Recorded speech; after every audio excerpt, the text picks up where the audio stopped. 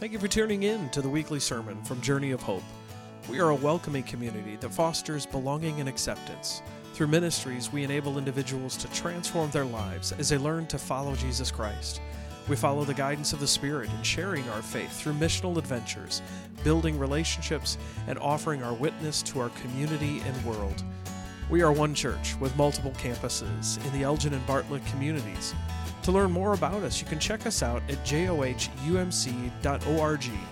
our church app, or any of our social media platforms by searching Journey of Hope. And now, may you be blessed by this week's message.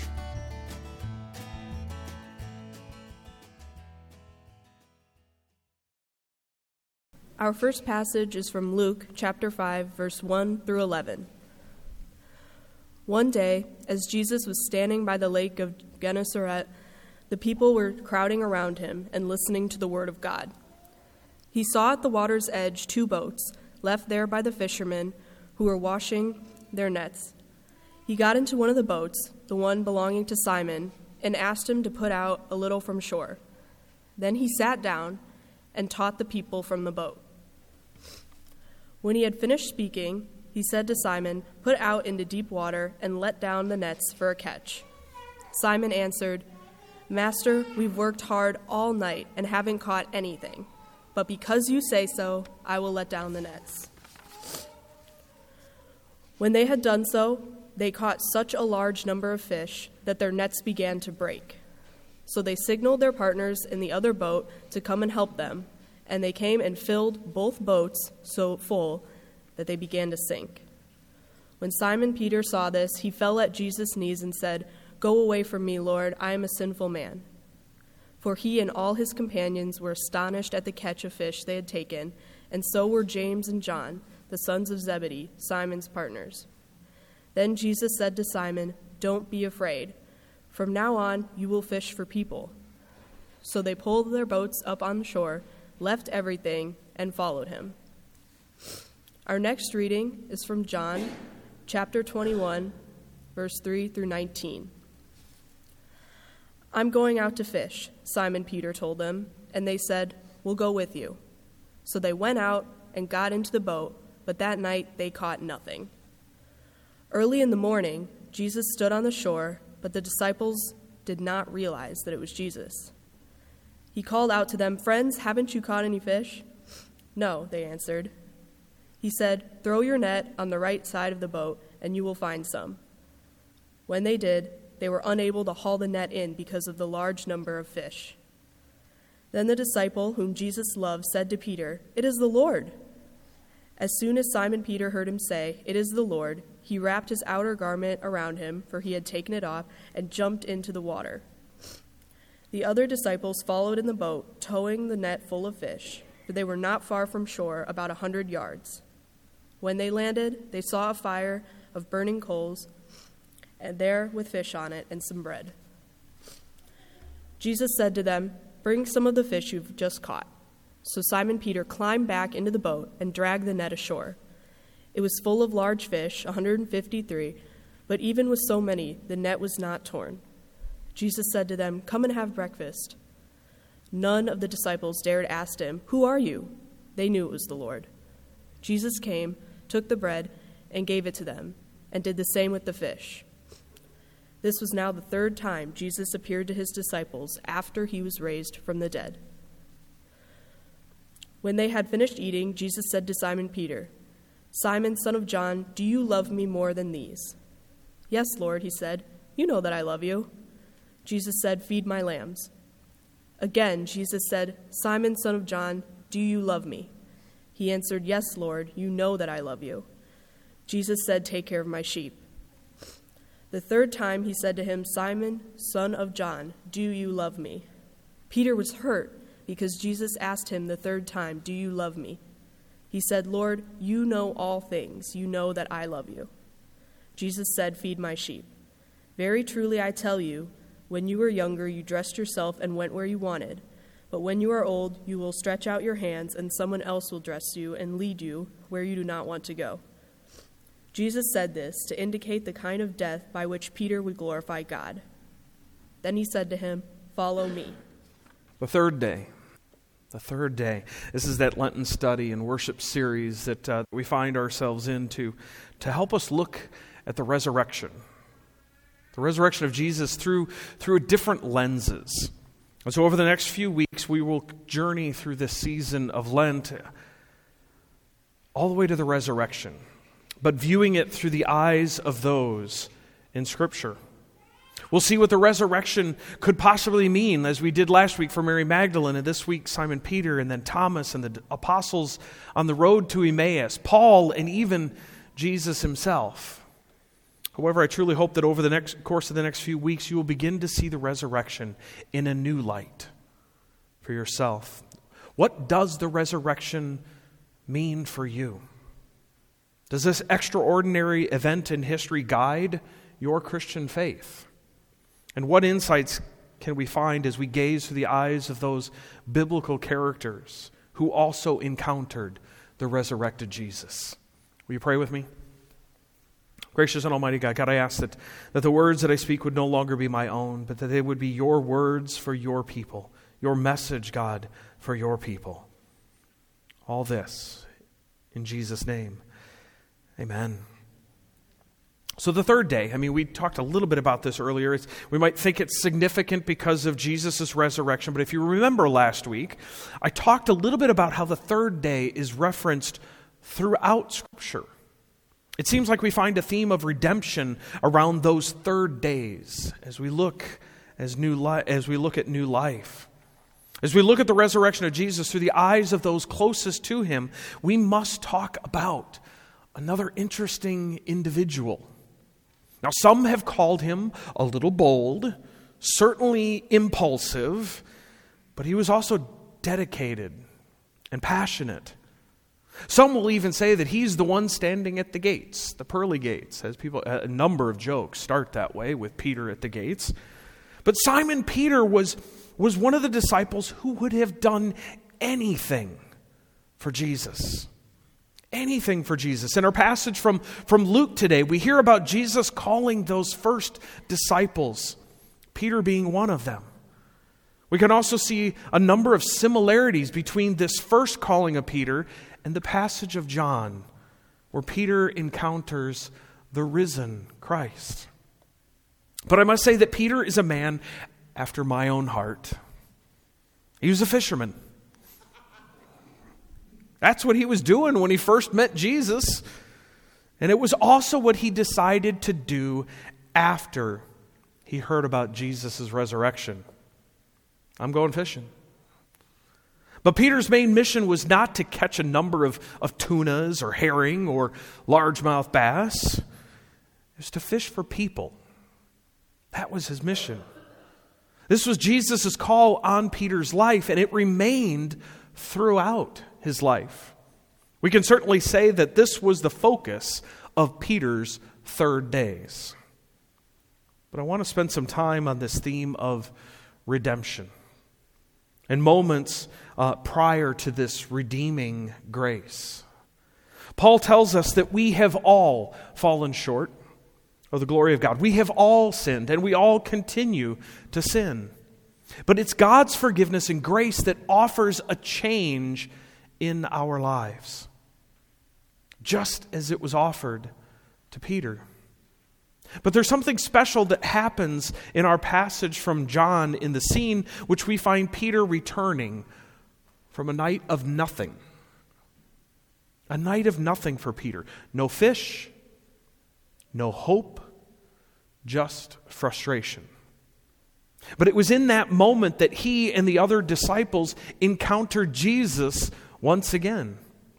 As they approached the shoreline, they noticed a man who they didn't initially recognize. He called out to them and asked them how fishing was. I get asked that all the time. When you come back in from the lake, it's like, hey, how was the fishing? That is the question to ask. So maybe that wasn't so odd, but it was probably not what Peter wanted to hear in that moment. He's already feeling like a failure from not only his inability to catch fish, but also remembering that he denied Christ 3 times just a few days ago. Denied his close friend, Jesus, Have you ever felt like you traveled too far from God? Ever felt like this was the time that you stepped just outside the reach of God's grace? That there was no way that you could make it back? I would imagine that Peter could have been in that place in this moment. He said he would never deny Jesus. He would never leave him, and that he would die for him. But we all know what happened. But then this man on the shoreline tells him to put their nets on the right side of the boat. Now, maybe they remembered this scene from about 3 years ago. Maybe the words seemed strangely familiar. So the nets are dropped on the other side of the boat once again, and the catch was enormous. Immediately, they recognize that this man is Jesus.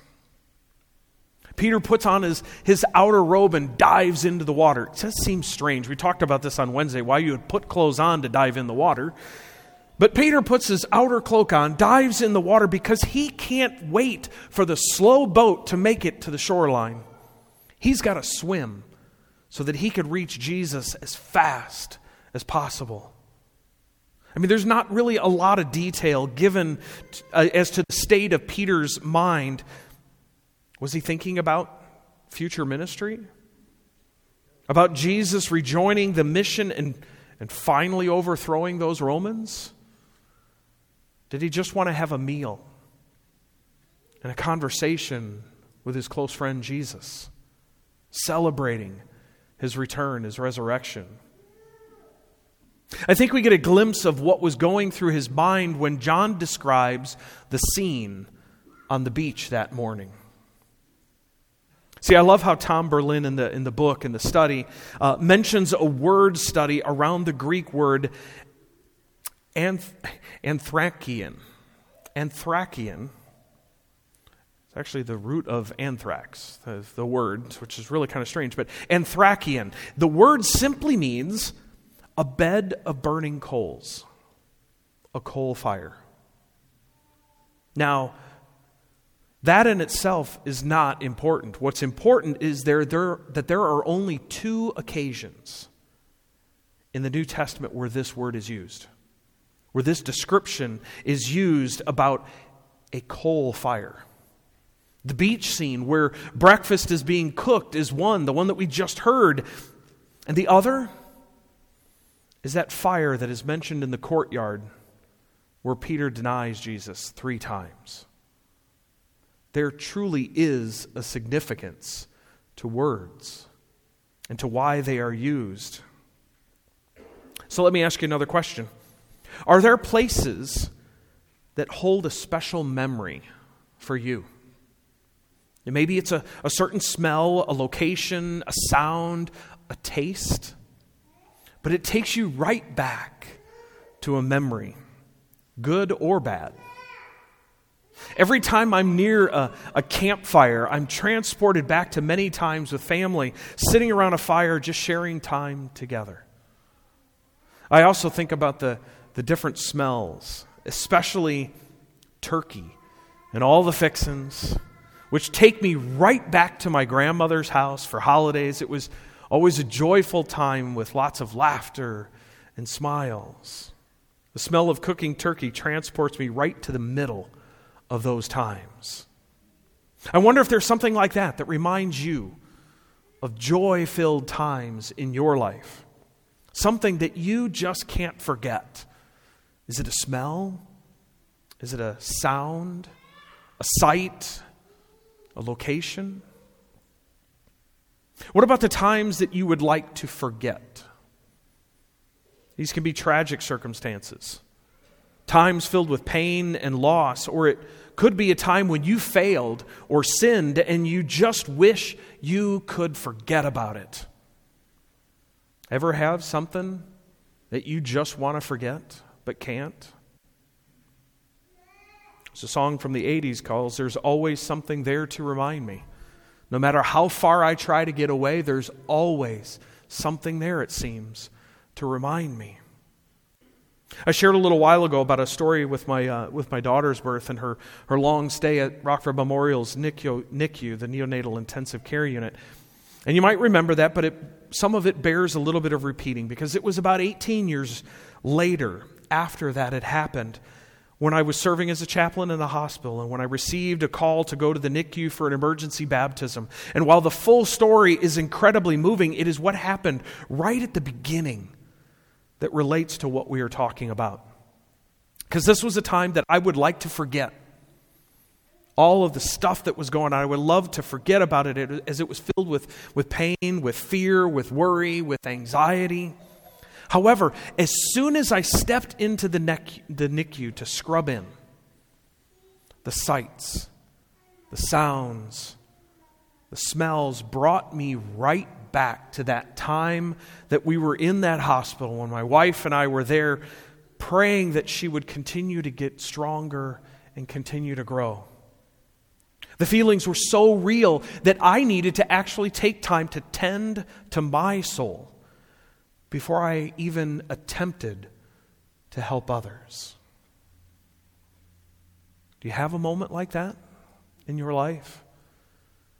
Where you enter into a space where you are absolutely reminded about something that has happened in your past. Peter arrives on the beach running up to Jesus so that he could embrace him, to tell him that he was sorry, or maybe just to hear if there were some new directives for the mission. But in the process, Peter comes across another charcoal fire, just like the one he was warming himself by when he denied Christ. This had to have run through his mind in that moment. It could have been blocked. It could have even blocked his ability to receive forgiveness and grace from Jesus. I wonder if Peter felt like his denial was just too much to forgive. The denial was too much. And again, maybe we feel like we have done something that has crossed a line and means we cannot receive forgiveness. And so I want to remind you of something incredibly important, and you may even want to write it down, or you can just come back and watch the sermon later if you wanted to get it again. But here's what it is. No one, and I mean no one, is beyond the saving and reconciling grace of God. No one is beyond the saving and reconciling grace of God. That is a beautiful statement, and a statement for each and every one of us, especially in those times when we feel like we have fallen short, because we do. We fall short. We fail. None of us deserve forgiveness. None of us deserve grace. But the wonderful thing about grace is that it's a gift, and it is given to all of us. It's freely given to us. We don't have to earn it. It's just ours for the receiving. Like Peter, our failures, our denials, and our sins don't define us. We are not known by our failures, even if it seems like that's all people remember, or maybe all that we remember. God forgives us and then remembers our denials and our failures no more.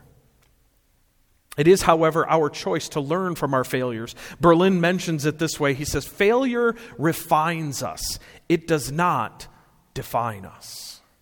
Failure refines us. It does not define us.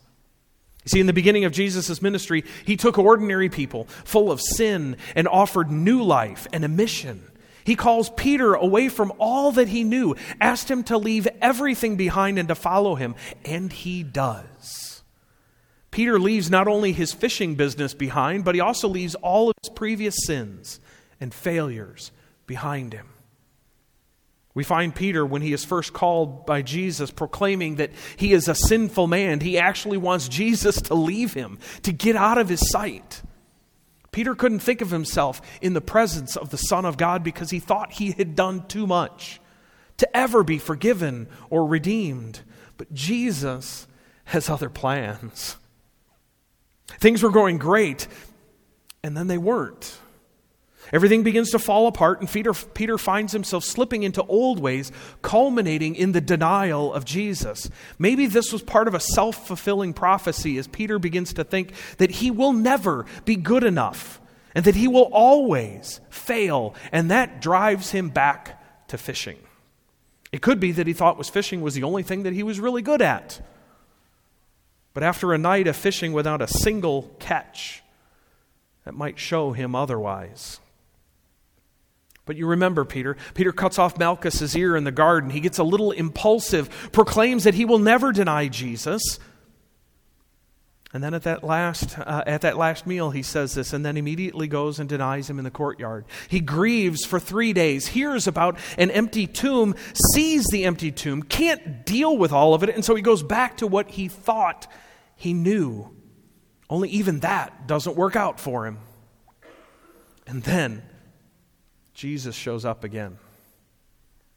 And there's that familiar smell of the charcoal fire, and Peter realizes that what he had done and that he needs Jesus' forgiveness. He might be feeling that he was beyond the grace of God, but after 3 years with Jesus, he certainly knows better now. He knows that anything is possible. Peter gets this time alone with Jesus, and it's in this moment that Jesus forgives Peter and reminds him that his mission has not yet been completed. Peter is called to continue what Jesus has started. He is to proclaim the good news to the world. And we too have experiences with the risen Jesus. We also have moments in our lives that we are not proud of, where we have sinned against God and against our neighbor. We too feel like maybe we're beyond the grace of God, but there is no way that God will leave us there. Jesus demonstrates in his forgiveness of Peter that anyone can be forgiven. Peter's 3rd day might have started with the empty tomb, but it culminated in a 3-fold conversation around feeding sheep and tending a flock. Our 3rd day can also be centered around forgiveness and grace. God offers forgiveness to all of us here today, whether we're here in the sanctuary or we're in our living rooms or wherever we may be. What do you need to confess and let go of? Where do you need to hear God speak these words? My child, you are forgiven. And finally, remember that Peter's redemption leads to not only new life, but a revived mission. Peter is told to tend the flock. Stop fishing, Peter. Get out there and tend the flock. Don't go back to what you thought you knew. I called you to a new mission. This is what I want for you. And so through our forgiveness, we are not only freed from the guilt and shame of our sin, but we are also revived and given a mission to make disciples of Jesus Christ for the transformation of the world. Will you go where God leads you? Will you follow Jesus? Will you make those little footprints on those graham crackers? Maybe you'll go home today and do that. But will you follow? And how do you follow? Will you discern the Spirit's guidance as you journey through this world, holding tight to the gospel message of hope, grace, and love? Will you pray with me? Gracious God, we're grateful to hear a message of forgiveness, of redemption. We're grateful to hear this message that Peter was forgiven, and therefore we too can be forgiven. But not just to receive forgiveness, but also to receive this mission, to go and talk about our relationship with you. And so God, we hear you call to us. We hear the summons. We hear your encouragement. We hear that there is more for us to do. That God, you don't want us to go back to all the stuff that we thought we knew. That we are called to live a new life. We are called to proclaim the gospel. And when necessary, use words. And so help us do that, God. And help us to live into our 3rd day. All this we lift in the mighty and the matchless name of your Son, Jesus Christ. Amen.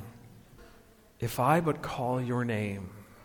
We just sung that a number of times. Hear the news. God has called your name. And God has given you a mission. God has called you into service in the kingdom. And so in the words of Peter, will you go fishing with me? Will you go and spread the news to everyone that you know, and even those that you don't?